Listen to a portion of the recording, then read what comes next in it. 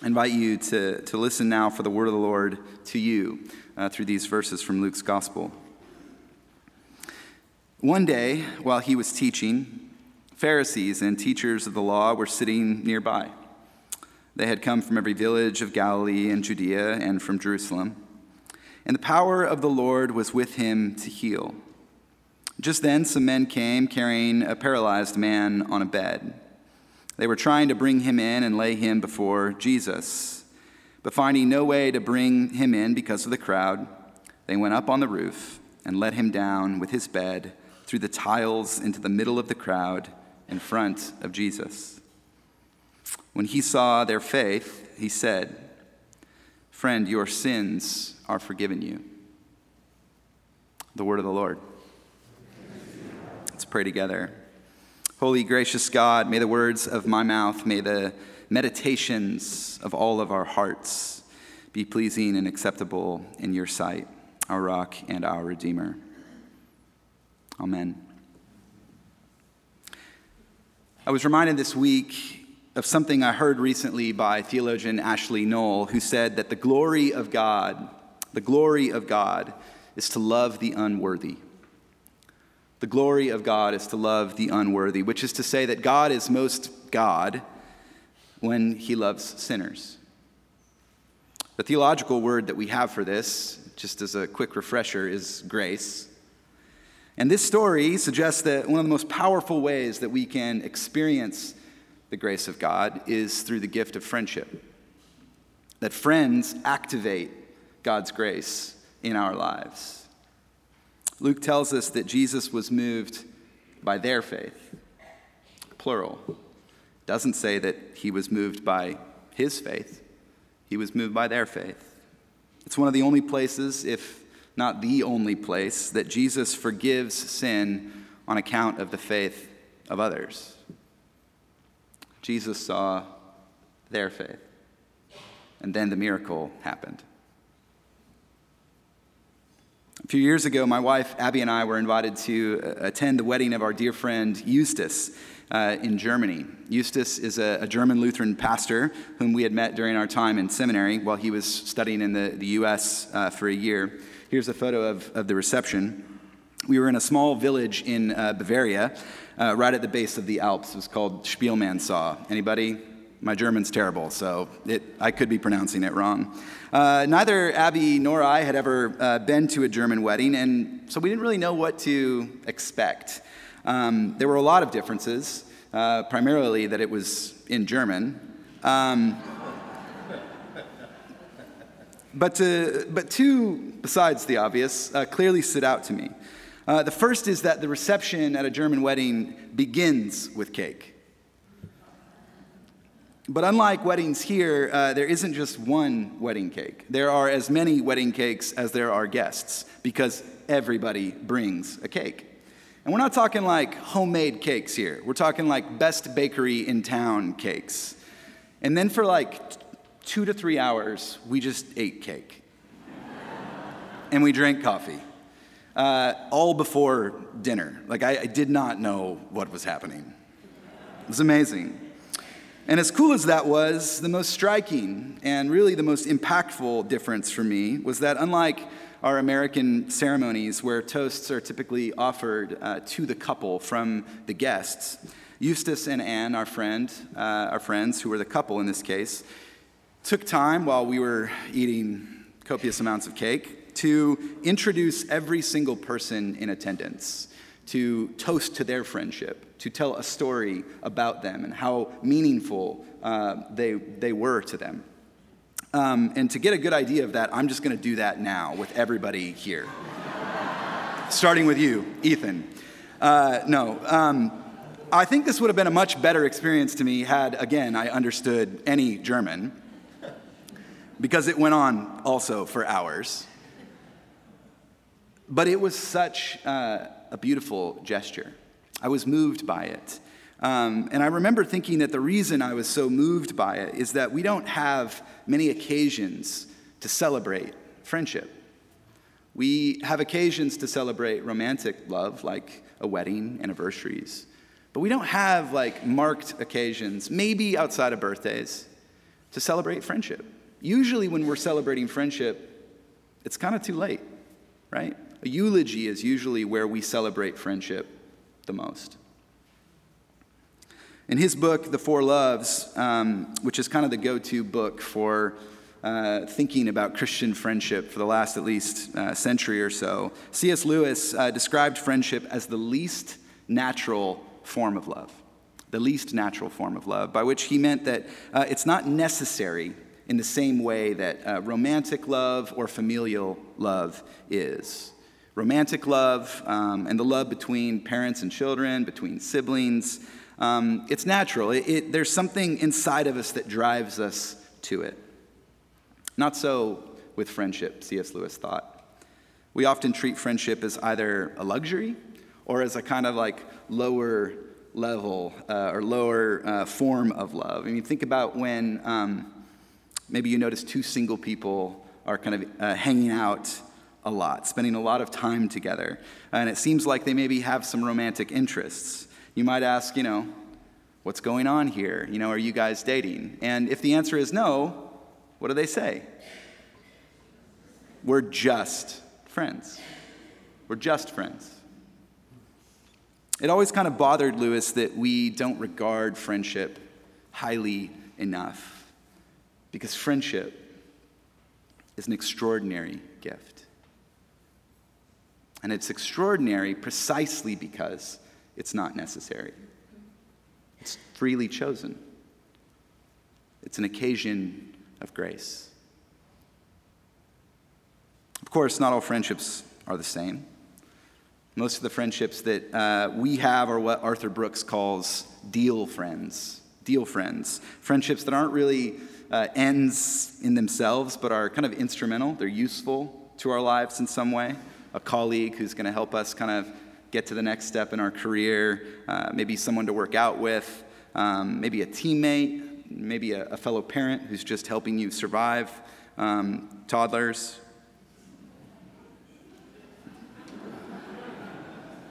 Let that sink in, that I could use a friend there. There's nothing wrong with these kinds of friendships. I mean, usually they're beneficial to both parties. Like they're mutually beneficial. In fact, honestly, like one of the things I most missed during the pandemic were these kind of casual friendships, right? Friendships that you weren't going to share everything with these people, but whose presence lifted you in some way, seeing them regularly, maybe on the patio or at school. One of the favorite parts of my week right now is standing outside of my son's soccer practice, right outside the fence. We have a good view of their team, and just sitting out there and talking with two or three other dads, commenting on everything the coach is doing wrong, and reliving kind of like our glory days playing, They're always much better in retrospect. Brooks says that the deal friends probably aren't the friends that we want to hang out with one-on-one. Like that would be maybe kind of awkward. But they're usually not friends that kind of meet us in our most difficult circumstances, right? It's hard to make and to keep friends as we age too. I think this is especially true for men. John Mulaney, who's a comedian, once joked, "My dad has no friends. Your dad has no friends either. And if you think your dad has friends, you're wrong. Your mom has friends, and they have husbands. Those are not your dad's friends." You're laughing because it's true. It's true. You feel it. It's a funny joke, but it stings a bit because it's true. About 2,000 years ago, Plutarch wrote that friendship is a rare thing. It's a rare thing. And he thought it was rare for a couple of different reasons, really three reasons. One is that it takes a lot of trust. It takes a lot of trust to befriend someone, to receive friendship from someone. And secondly, most people just aren't that trustworthy, is what Plutarch thought. And three, it takes time, right? It takes time. Friendship doesn't happen overnight. It takes spending years together, going through kind of the mundane parts of our lives, some crises. It just takes time to build friends. So Plutarch thought that the number of friends we might have is 7, which is a pretty specific number, I'll grant you. But maybe as you kind of maybe begin to think about the friendships that you have, take an inventory of your friends, you see his point. You see his point. How many of us have friends who would carry us when we don't have the power to carry ourselves? How many of us have friends who would do whatever they could to heal us? How many of us have friends who would intervene in our lives to save our life? And maybe even a harder question, how many of us are that friend to someone else? Plutarch is right. Friendship requires trust. It takes a lot of trust to be in a friendship, and that's because friendship is super risky. It's just risky. It was risky for this man to let himself be carried. It was enormous risk to let himself believe, to hope that wherever they were taking him would result in his healing. And it was risky for the men to carry him to Jesus, believing that he could heal him. I mean, even riskier to tear off a roof of a stranger's house. Seems like a pretty big risk. What if Jesus ignored them? What if he couldn't help him? What if the homeowner, went berserk? I don't know. If you're wondering why you might not have the kind of friendships that you want to have right now, you might consider that it's because you aren't willing to take a risk. What would happen if you did? I'll tell you that a miracle is at least in the realm of possibility. As much as there is to celebrate in this passage about the power of friendship, there's also a kind of challenge here, isn't there? There are people all around us who need to be carried. The effects of this pandemic have left many of us exhausted, struggling, in need of encouragement, in need of a friend to reach out, to just check in with us. There was a fantastic article in The Atlantic this week that a friend sent to me that really resonated with me. And the title of it was that self-care isn't the fix for the late pandemic malaise. We can't fix ourselves. We can't fix the exhaustion ourselves with a massage or a few hours of me time or a quick weekend away. Believe me, I've tried. Tried just a quick weekend away, and I'm still very tired. The subtitle of the article, and really the point, was this: what we need is to take care of others.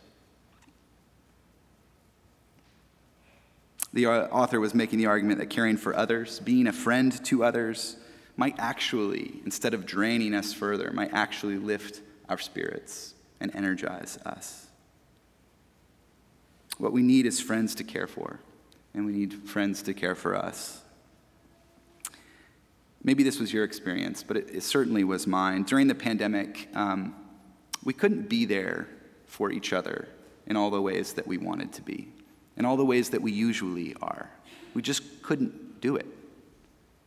Maybe there were times when people didn't show up for you in a way that you had hoped they would during the pandemic. If you haven't checked in on your friends in a while, just to see how they're doing, consider that maybe God is using this story to nudge you to do that. It certainly has been that nudge for me. When we were putting together small groups here at Covenant, we had a lot of conversations about what we wanted them to be like. Would they be Bible studies? Would they be book clubs, discussion groups, kind of like service teams? Would they be kind of a haphazard group therapy? And I think maybe they have all of those elements, but fundamentally, what I hope they are is a group of friends. Because I think that friendship is a spiritual practice. Our friends are a means of grace to us. They're a means of grace to us. And I want to do everything I can to create more opportunities for people to practice friendship. One thing that I wish we could see in this text, like I wish Luke would have hung around a bit more to describe the reaction of the friends after he was healed, right? But they just kind of disappear from the frame, from view. Maybe they immediately began to put the roof back together. Maybe they left because they didn't want to deal with the consequences. We don't know. I imagine, and again, this is just kind of a holy imagination, that they must have been included in the crowd, right? Who Luke tells us left in amazement. They must have somehow been changed by this experience, right? I mean, how could they not? Friendship changes everyone, those who offer it as well as those who receive it. And sometimes I think it's those who are a friend who are changed more. In 2012, two childhood best friends, Justin and Patrick, decided to make a pilgrimage along the Camino de Santiago. The Camino is, if you don't know about it, it's a 500-mile long trail that winds through northern Spain. And people make pilgrimages every single year on this trail. Thousands of people walk the Camino every year. And so it wasn't uncommon for Justin and for Patrick to decide to do it together. What was uncommon is that Justin lives with a progressive neuromuscular disease that confines him to a powered wheelchair. So when Justin asked Patrick what he thought about them doing the Camino together, Patrick said, "I'll push you." And this is probably the most chill part of the Camino, just FYI. The Camino is rough at places. I mean, you're climbing, there's rocks, there's mud, some pretty rugged terrain. There's a documentary about their journey that I highly recommend watching. It's entitled, "I'll Push You." But I realized something as I was watching this documentary, as I was watching this friendship unfold across the 500-mile journey. And it's this. It was obvious to see that Patrick was the one who was literally pushing Justin. That was obvious. But Justin was also pushing Patrick, too. Early in the film, you can tell how reluctant Patrick was to receive help from any of the fellow pilgrims that they were meeting along the way. He's described as a really dependable person, a reliable person, someone who helps his friends. And he kind of takes on the responsibility to push Justin as just his burden to bear, which means that Patrick doesn't really know how to receive help. He only knows how to give it. And there's this part in the documentary, the last part of the trip, Patrick was really struggling. His legs were kind of giving out. He was exhausted. I mean, they'd been doing it for 4 weeks already. His body was breaking down, and they still had one of the hardest sections of terrain to cross. And they started to talk about looking for a detour around this kind of hard section so they could just kind of be done with it. And as they reached this Spanish town, which was kind of the last little town before the trail got really rugged again, they discovered that there was about 10 or 12 fellow pilgrims waiting for them. These were people that they had kind of met along the way. And over the course of their conversations, this is not common to do, to stay and wait for someone. But these folks had all reached this town, and they knew that the next section would be literally impossible for Patrick and Justin. And so they all took on this last part together. 10 people awkwardly kind of getting Justin to where he needed to be all the way to the end of the journey. And this was a moment of transformation, and I think it was the moment of transformation. And the person who was most transformed by it was not Justin, not the one who was being pushed, but it was for Patrick, who finally learned how to receive help from others.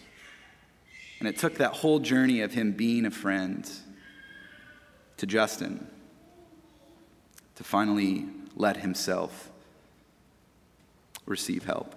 Friendship is a means of grace. And it changes everyone involved, those who offer it as well as those who receive it. Find a way to celebrate your friends. Check in on the people who matter to you. Take a risk. Then watch the miracle happen. In the name of the Father, the Son, and the Holy Spirit. Amen.